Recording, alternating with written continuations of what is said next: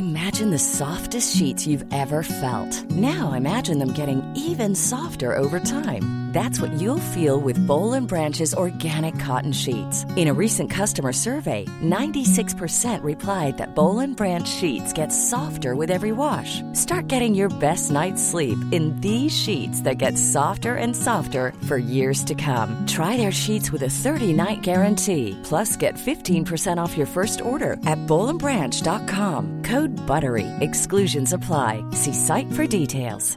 Quality sleep is essential. That's why the Sleep Number Smart Bed is designed for your ever-evolving sleep needs. Need a bed that's firmer or softer on either side? Helps you sleep at a comfortable temperature? Sleep Number Smart Beds let you individualize your comfort, so you sleep better together. J.D. Power ranks Sleep Number number 1 in customer satisfaction with mattresses purchased in-store. And now, save 50% on the Sleep Number Limited Edition Smart Bed for a limited time. For J.D. Power 2023 award information, visit jdpower.com/awards. Only at a Sleep Number store or sleepnumber.com.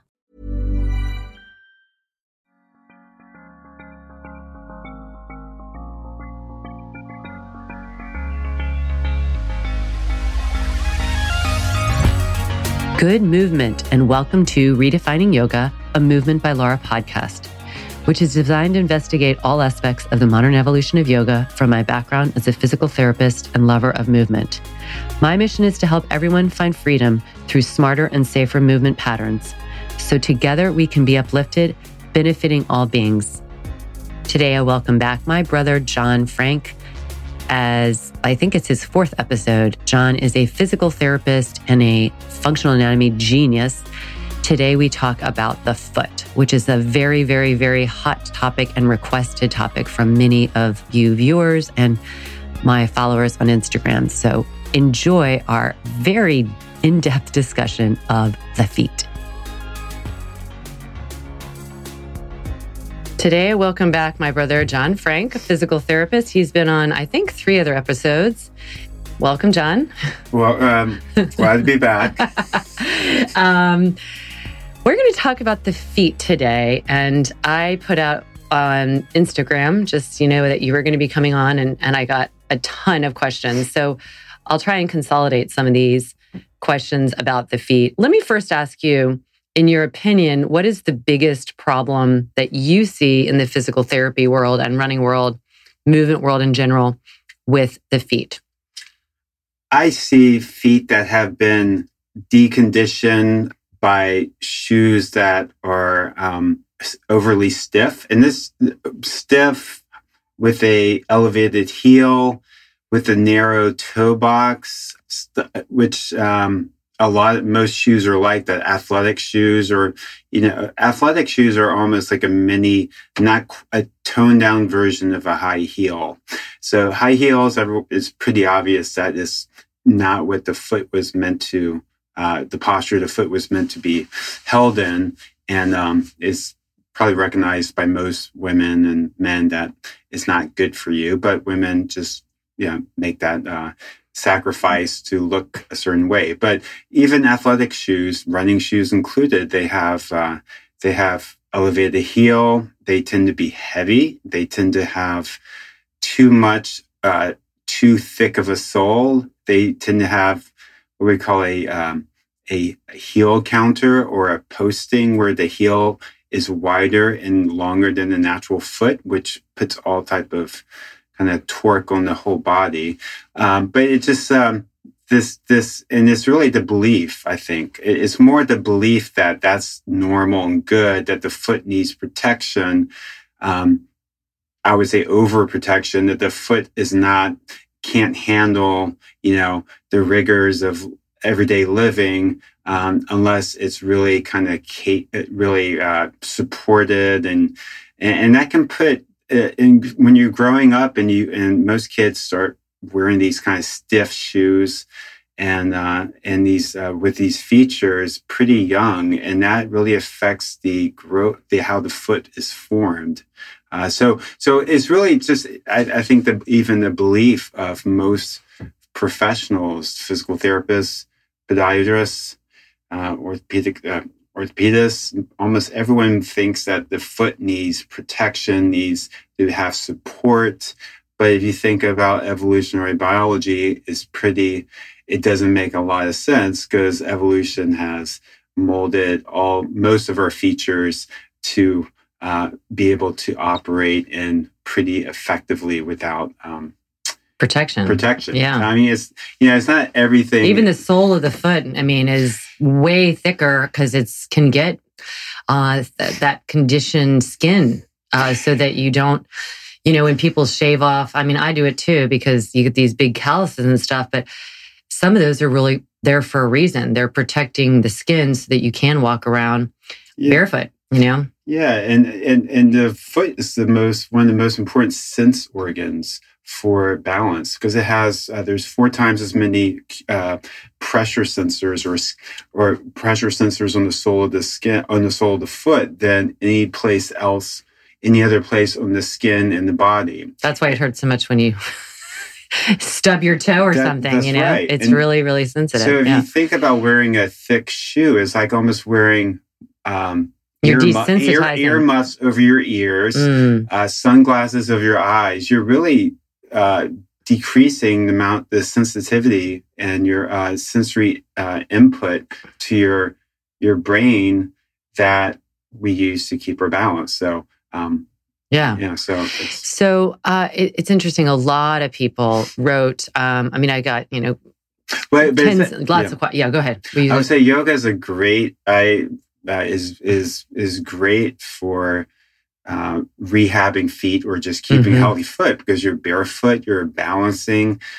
When you're running barefoot is not for most people, or running even minimally sometimes. There's a lot of impact 4 to 5 times the body weight. So I wear very kind of thin shoes with wide toe box, and it had some protection against those high impact forces, but it allows the foot to function pretty normally otherwise. With yoga, you can really just take off your feet take off your shoes and socks, not take off your feet, and really use and strengthen all the muscles of the feet in a safe way because there's not a lot the of impact. Right. Yeah. So some people have written, and I mean, I know the answer, but I'd love to hear yours. Like when they are balancing on one foot, they get intense cramping in the foot. So, and they're like, why is that happening? What is your postulation? I know what I would say. In the feet, is weak intrinsic feet muscles. Your feet are, if you look at the bottom of your foot, there's a lot of muscles there. There's 26 bones, I believe. The foot is a very, it's a very complex structure because it has to be a mobile adapter. So when you land, walking or running, it has to be able to absorb and dissipate some of the impact. And it also has to kind of adapt to the shape of the ground. But then it has to become a rigid lever when you push off. So it's a very kind of complex part of the body. It relies on ligaments. It relies on bones, the joints, to do the job of becoming a mobile adapter and rigid lever, but also, very importantly, the muscles that help control the movement and the movement of the bones of the foot, so it can do both of those different and almost opposite functions. Right, being rigid, because I actually have a class to go with this, and it's called Footloose. And it's this idea of like being able to have looseness to actually be able to have this like fun freedom to dance and stuff and jump.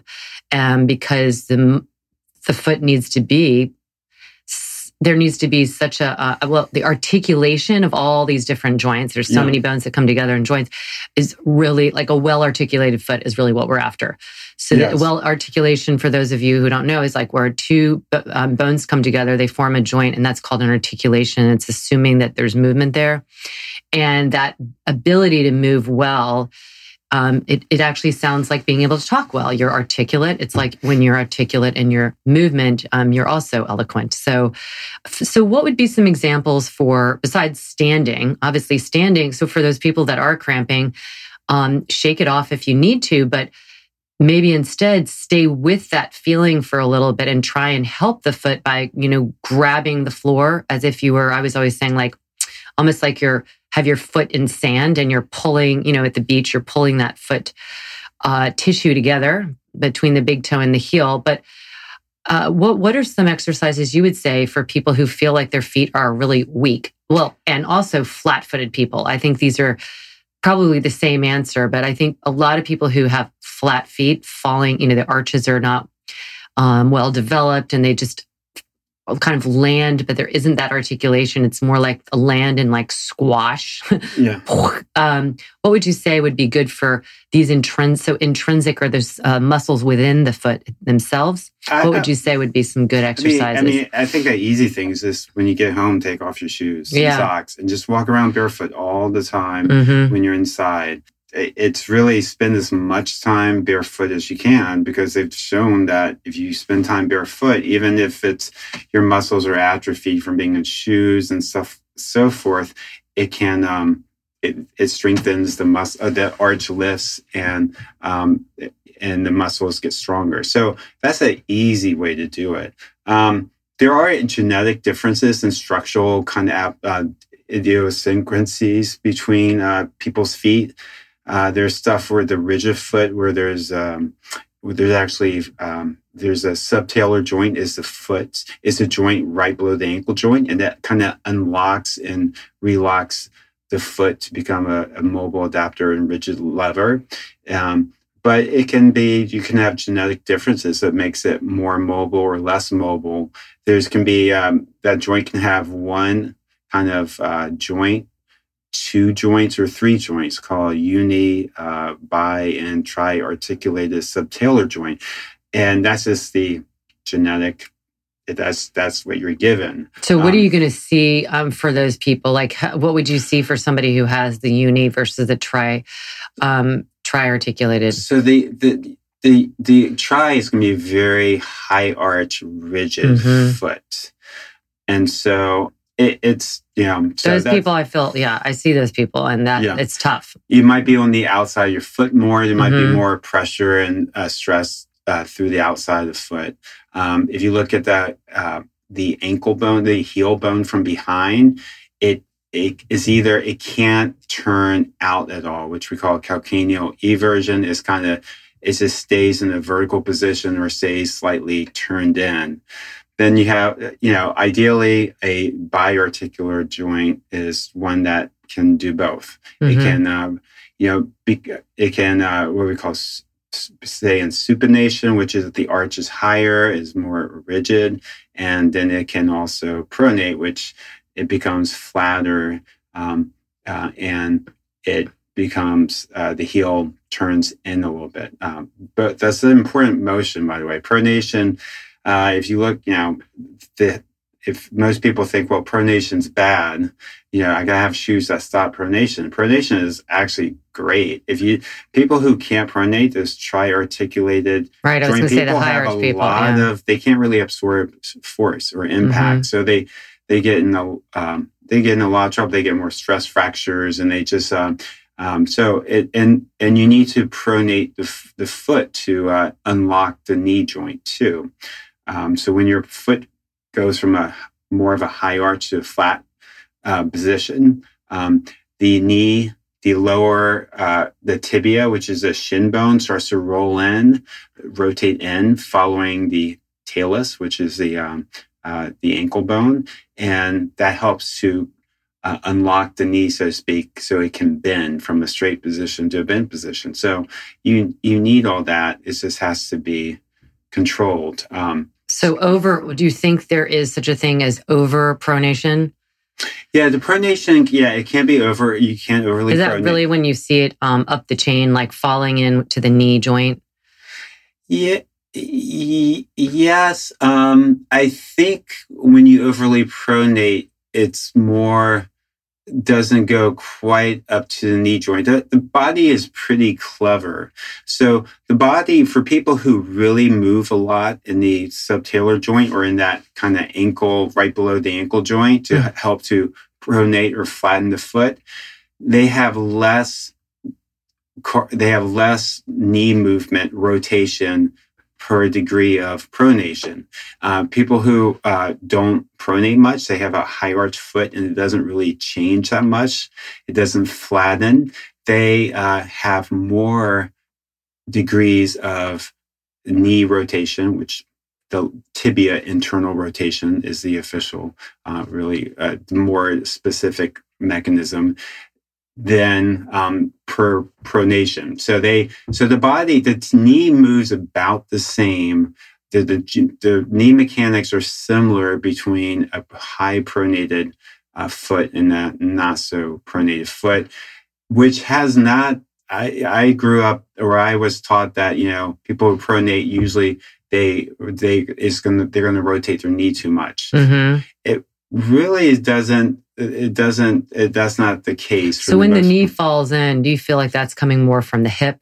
If it falls in too much, yes. If it falls in too much, it's coming from the hip. It's going to have some of that valgus moment where it is moving. Yes. Yeah. I mean, it falls in because when the knee falls in too much, that means the femur, the upper part of the knee, that the thigh bone rotates inwards more than the tibia, the lower part of the knee bone. Mm-hmm. The pronation of the foot is only responsible for the internal rotation of the shin bone. Mm-hmm. So it's really the hip weakness that's going to be more likely to cause the knee falling in. Okay. Actually, supinated feet are more likely to cause that knee to turn in because you kind of compensate rotating the knee to get the big toe in the ground because you have a hard time doing it through your foot. So actually we see more of that. Yes, supinated people are rolling onto the outer border of their foot, which is the opposite of pronation when you're rolling to the inner part. And so, I agree with John, the supinated people, like when I see somebody with really high arches, there's a lot of rigidity to that. It gets very, and I think also the people with the hallux rigidus, the rigid toe, or even the bunions, it seems to be more of the people that are having that higher arch are going to experience that because it just kind of could be. You can have both. Rigid. Yeah. The one thing that's and there's two types of pronation. The pronation is there's subtalar joint pronation. There's mid-tarsal joint oblique axis pronation. So there's some details that's kind of doesn't. That's the thing. The foot is. I know the foot is so I'm not complex. Go into it. Right. Basically, if you can imagine you're a footprint, and you look at the foot, and it's like you divide that into thirds. So you've got the where the heel is, and then you've got the middle part, and then you've got the toes and the metatarsals, the round part. If it was in a footprint, like where the toes meet the feet, and so that's the three main areas of the foot. And within those, there's movement there's translation in different ways. And then the way they all kind of interact together creates the arches. There's not one arch, but several arches that all work together to collectively create what we call the arch of the foot.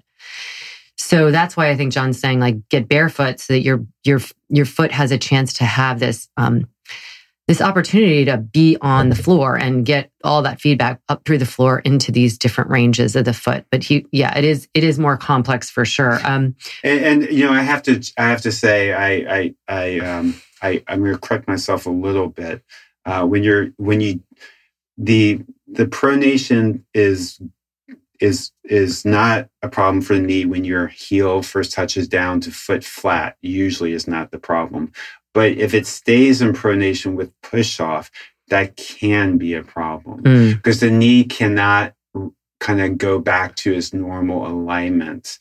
I mean, for the knee being straight, it can't. It has to do the opposite. The lower leg has to rotate externally or outwards, and but not as, to get the knee neutral. Yeah. So it's So it can be a problem. I've seen those people running too, where it kind of looks like they're dropping in and they almost have to like counter swing the leg out to the side, like that, like little, right. Like the funky little run. Yes. Now you have to be, again, the body is very complex. You have to be very careful because is that coming from the hip or the foot? You don't know. Yeah, and sometimes it's the bony anatomy that you're not going to change. So the woman who came in second place at the London Olympic marathons, if you look at her feet are being kicked out sideways, but her knees are pointing straight ahead. My guess is that she has anteverted femurs, where they roll in a little bit. Yeah, it's just the angle between the neck of the femur and the shaft of the femur is such that when the hip's in neutral, the knees pointing slightly in. And so you're not going to change that. So you have to, that's the tricky part. Not everyone's going to look the same. And you have to be very careful to distinguish between a foot, what seems kind of the knee and the foot. Is it really a matter of the bones that you're not going to change, or is it a matter of weakness or tightness? And also what the foot looks like and what the knee looks like statically is not necessarily how it looks in motion. Yeah. So it's more complex than, right. So dividing the foot up, like I just was talking about, let's talk about the different things you can see in all the areas, because people have written about this. So let's start at the heel. What is someone to do if they have a heel spur? What are your recommendations?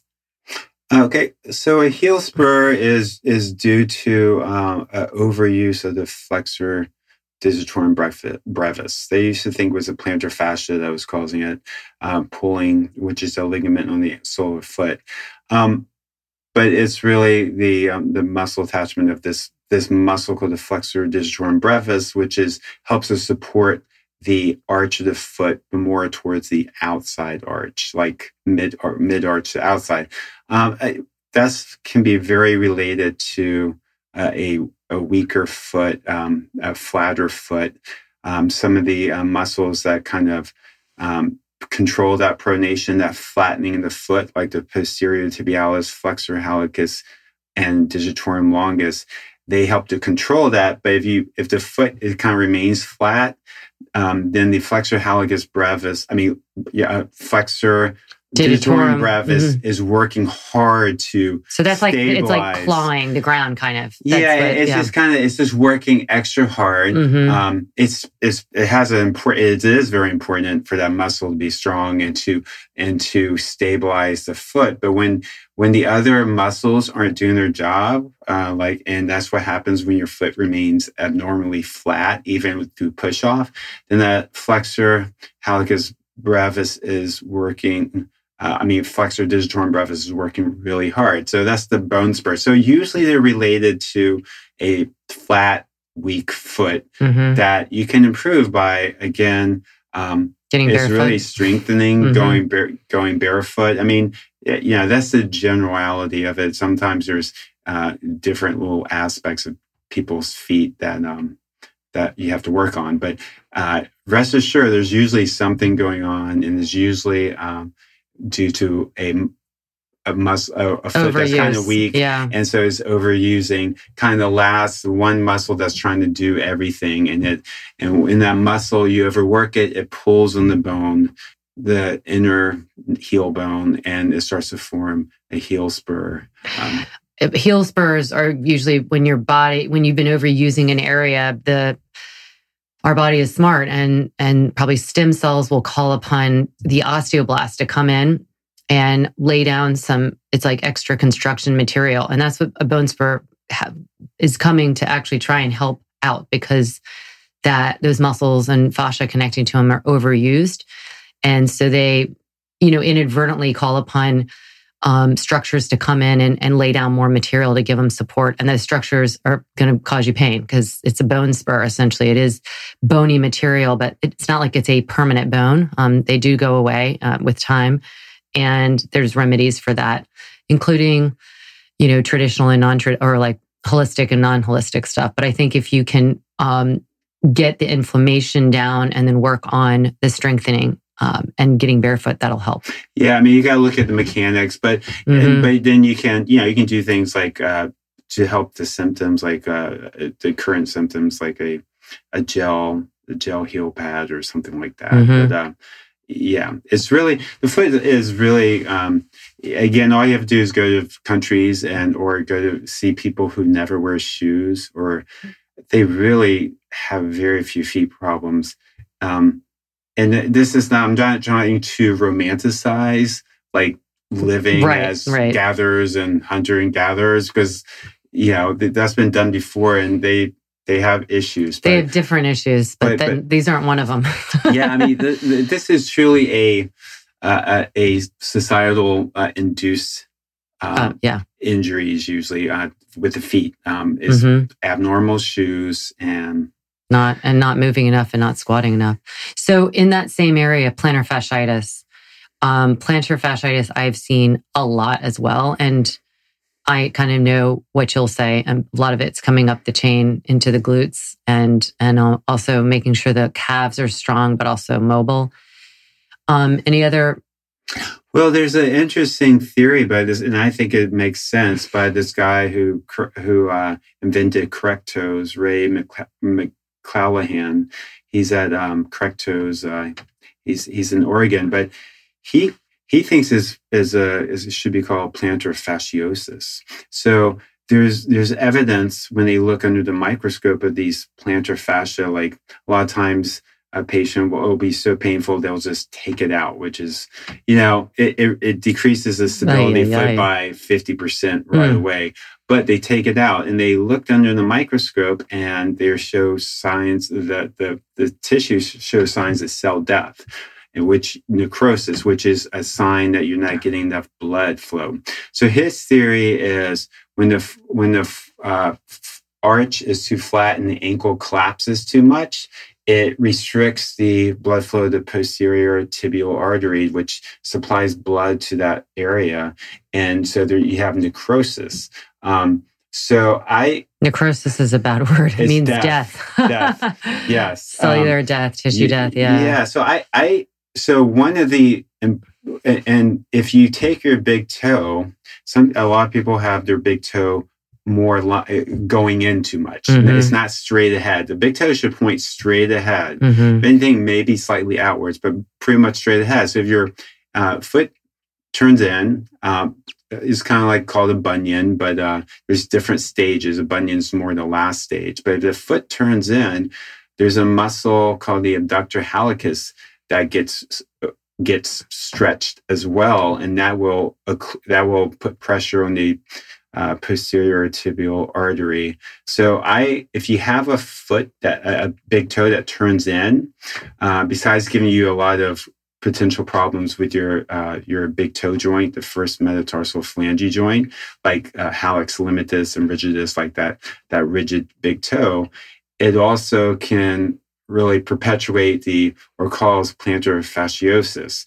So correct toes is a really... John and I both, he turned me onto this a couple years ago, and we don't get any kickback yet from correct toes. And somebody actually asked me, are correct toes worth the money? Yes, they are. Yeah. There are a lot of kickoff, more synthetic and cheaper versions that I have not found to be at all comparable. These are silicone and they're very, very sturdy, but comfortable. You can really...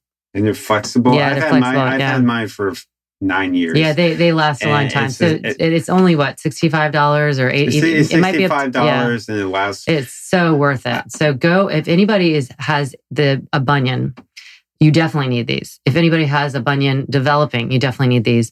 And then if you just want to make sure that you don't get one at all, just get them anyway. These are really great for everybody because if you've spent time in a shoe, I spend most of my life out of a shoe, and I still will occasionally put the correct toes on because I had a lot of years of running. And so that kind of deeper tissue stuff is still there, and it doesn't take much for it to want to creep and make And I would say, if you have a beginning of that bunion, or the technical term is hallux abductor valgus, look at your shoes.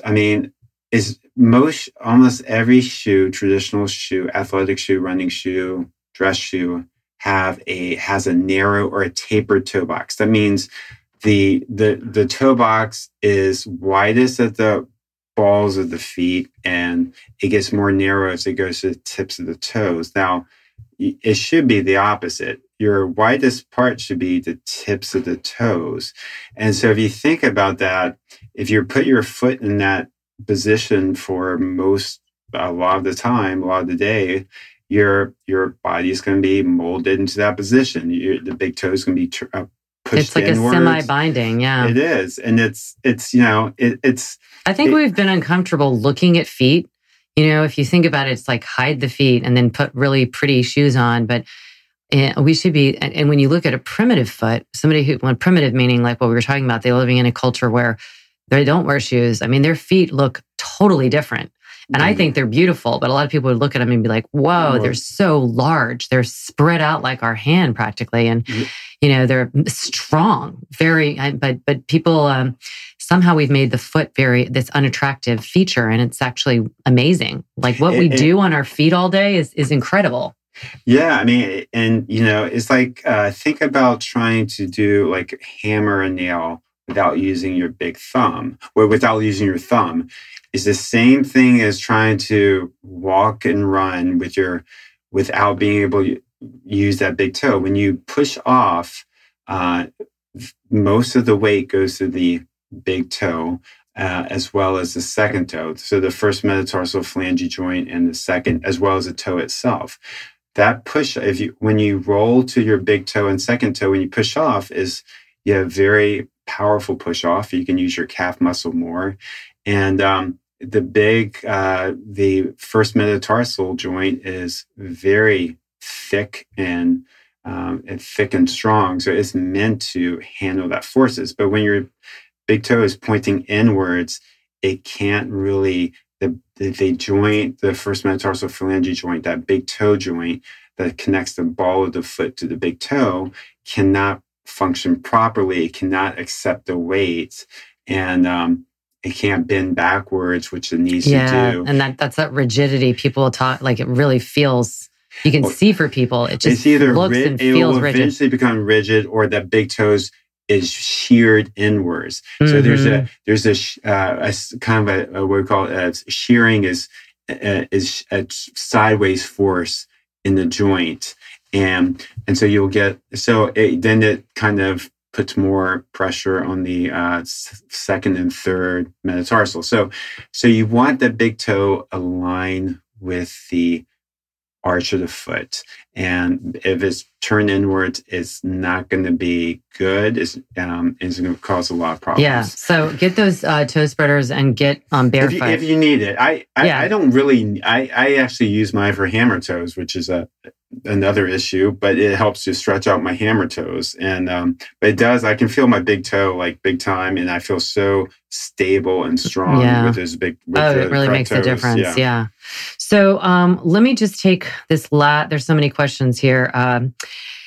One person said she feels like she has arthritis in her upper foot and it hurts to dorsal flex. So the dorsiflex is when you pull your toes back towards your shin. What do you think's going on there? Arthritis in the upper foot hurts to dorsiflex. Well, if she means the front of the ankle, I would say when you're stiff, and if you're habitually, again, wearing shoes that have an elevated heel, you lose your ability to what we call dorsiflex, which means when the foot moves towards the shin bone, you need to be able to dorsiflex 10 degrees, let's say, or 15 when you walk to get the leg behind you.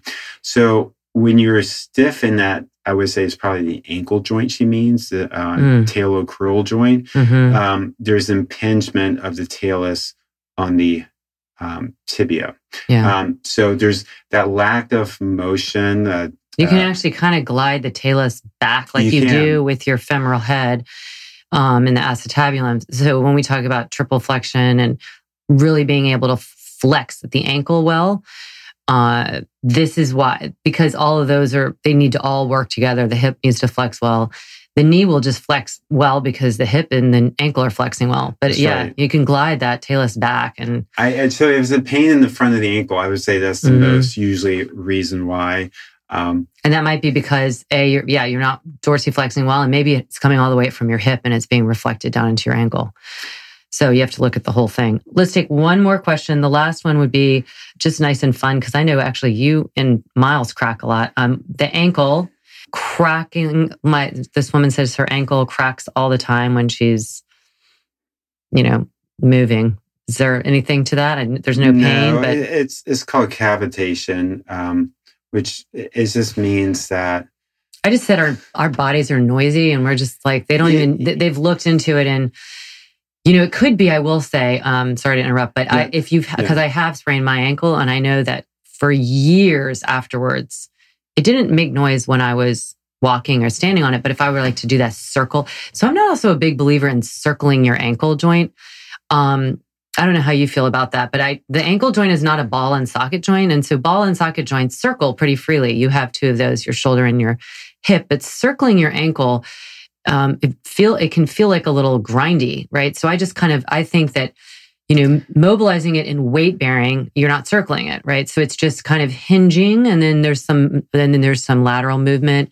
But what are your thoughts on that? I would say the cracking I wouldn't worry about. Yeah. Basically there's a negative pressure sometimes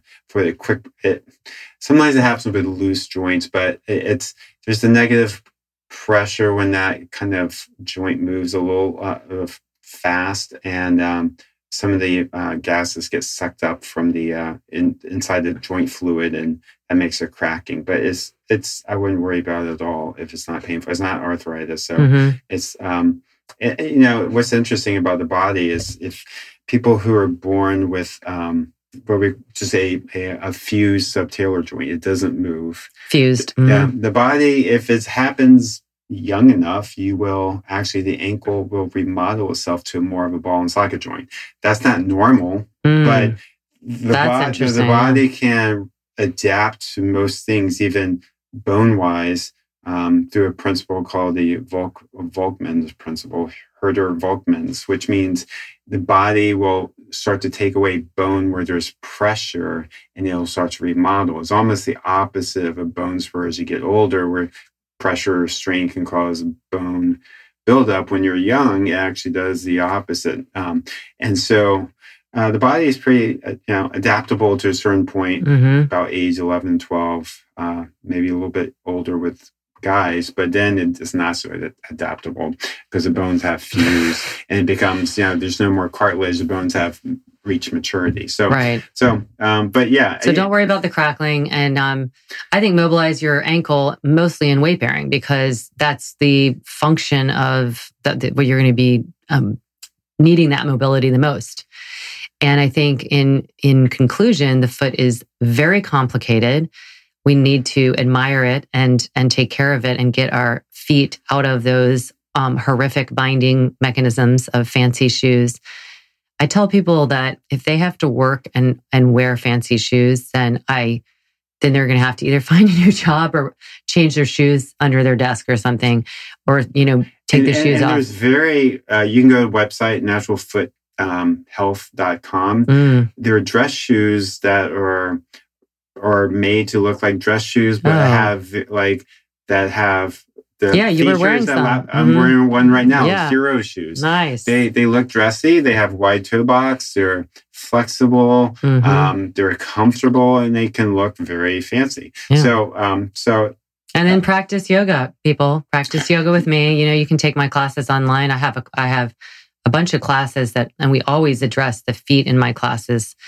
And of course, you'll address them anyway because you'll be barefoot. But in particular, I help you prepare your feet by also paying attention to all the joints up the chain from there. So thank you, John. Yeah. It was awesome. We could talk a while about the foot, but hope this was fascinating and fun for you. Please make sure that you give us any comments that you would like us to know about or questions. We'll be coming back for more programs with John for sure. And make sure that you take a screenshot of any review that you've done and subscribe subscribe, rate, and review, and then take a screenshot and send it to podcast@movementbylara.com, and you will get a free class link so that you can try classes out if you haven't yet for my daily lit classes.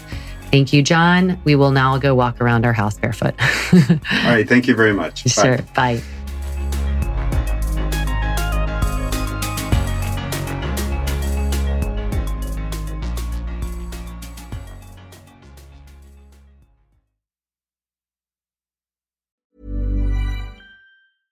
Imagine the softest sheets you've ever felt. Now imagine them getting even softer over time. That's what you'll feel with Boll & Branch's organic cotton sheets. In a recent customer survey, 96% replied that Boll & Branch sheets get softer with every wash. Start getting your best night's sleep in these sheets that get softer and softer for years to come. Try their sheets with a 30-night guarantee. Plus, get 15% off your first order at bollandbranch.com. Code BUTTERY. Exclusions apply. See site for details.